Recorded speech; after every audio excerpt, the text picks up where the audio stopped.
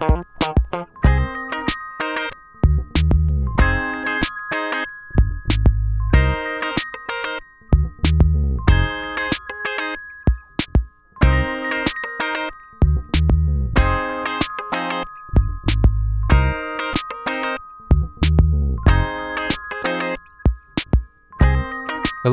and welcome to the first episode of Pod PPL, the Pasadena Public Library's premier podcast.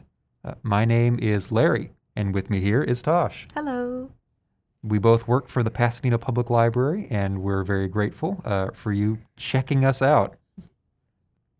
So this is the very first episode of our new podcast, and we'd like to take this opportunity to talk a little bit about what our purposes are for making this podcast. So part of what we do here at the library is providing information, which seems like a vague concept until you actually sit down and think about what the word information entails. It could mean so much. It could range from history and art, all the way down in scale to a helpful tip or a food recommendation. We want to kind of encompass the breadth of information in a way that reconnects you with your city and community after a long year that we've all spent inside. This month, the Pasadena Public Library is celebrating National Native American Heritage Month, and so we'd like to speak a little bit about Native American music. So Tosh, what do you think of when you think about Native American music?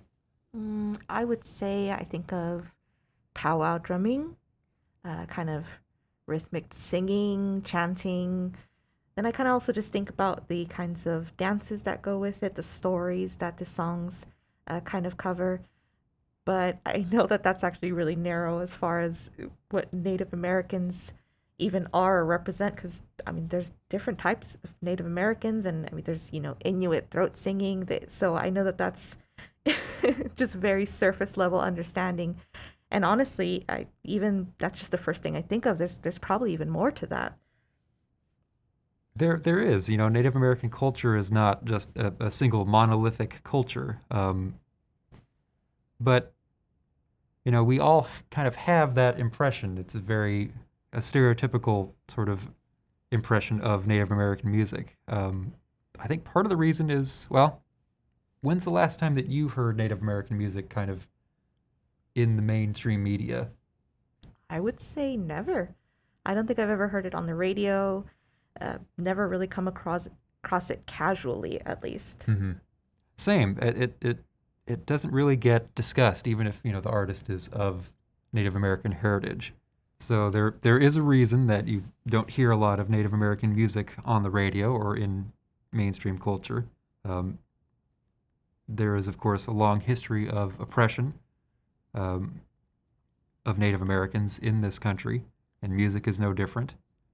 Similarly to how African American slaves were oppressed and had their drums taken away, it's no surprise that the same thing happened to many Native Americans, but they adapted. Native American hymnals are an early example of this kind of fusion of traditions making an entirely new kind of music.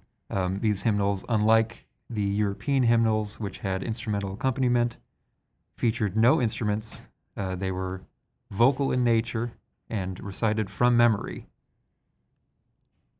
There is also a long history of artists who were forced to downplay their heritage or had their heritage just ignored by the media.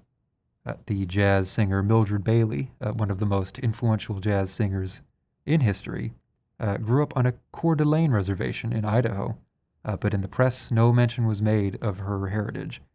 Similarly, the blues guitarist Charlie Patton, who influenced Muddy Waters and Howlin' Wolf, who in turn influenced many of the rock bands of the 60s and 70s, his heritage was not well known either. Link Wray, one of the seminal electric guitarists who had a hit in 1958 with Rumble, was of Shawnee heritage. His heritage was not well known either. In fact, Robbie Robertson, the guitarist of the band who played with Bob Dylan and many others, was stunned to discover that his idol, Link Ray, like he, was a Native American. Oppression takes other forms as well. The Canadian folk singer Buffy Sainte-Marie experienced success in the late 60s with the folk music movement, but as her music became more political and she began to embrace both anti war politics, because this was the era of Vietnam, and her heritage as a Native American, uh, she simply did not get the kind of exposure that she did before. She was shut out by the media. Even those artists that made their identity very visible didn't really even get recognized. Well, for instance, Redbone, I mean, they're a really popular band. The people love their song, The Come and Get Your Love. It's very popular, well known, but I don't think most people knew that they too had native heritage. They were native and they were very open about it. They were. They went on TV in the 70s dressed, in appropriate garb, and people just didn't make that connection. Fortunately, today's artists make their heritage a much more central part of their kind of artistic identity. Um, there are a lot of artists now who are taking traditional forms and stories and combining them with more modern ones. A great example of a group that is taking a traditional form and kind of using a contemporary story, the group Northern Cree has a song entitled Facebook Drama, where they talk about online drama, but set to a powwow drumming background. Mm. Another good example, Connor Chi, a Navajo concert pianist, has recorded an album of traditional Navajo songs reinterpreted on the piano.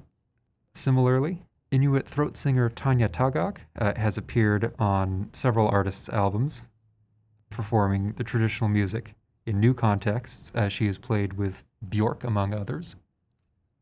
Some artists are taking traditional sounds and very actively fusing them with modern ones. One great example is the Haluchi Nation, formerly known as a tribe called Red.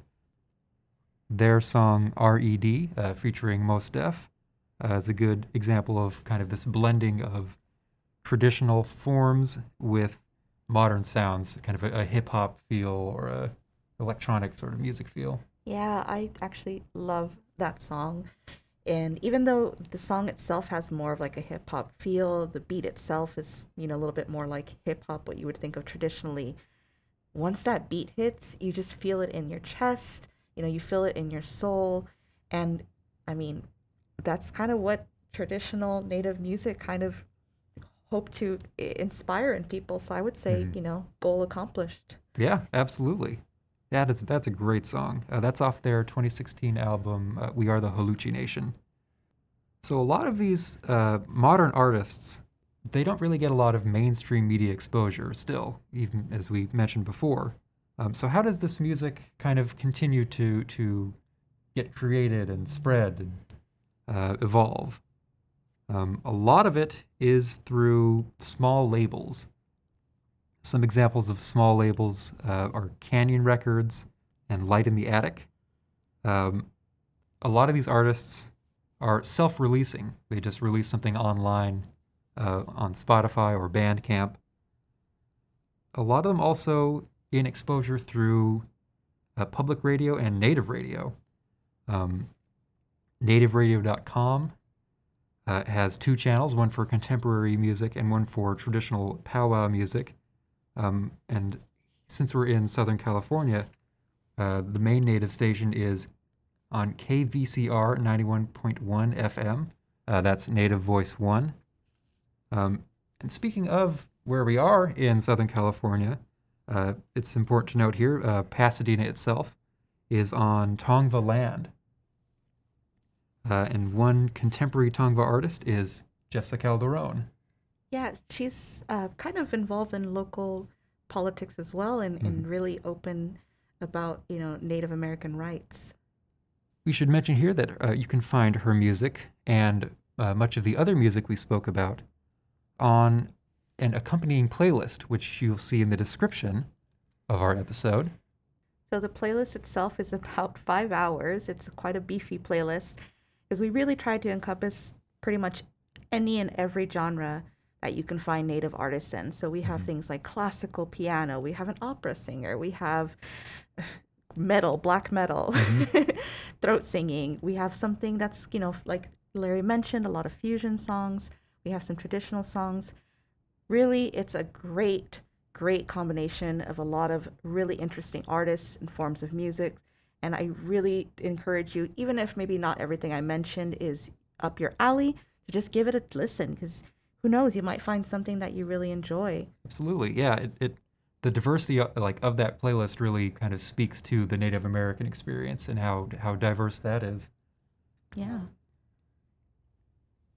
Well, we hope you give that playlist a listen, and we hope you give us a listen next month. We'll be updating on our Spotify playlist, and look out on social media for any updates. Yeah, thanks for joining us. This has been Pod PPL. Bye. Take care.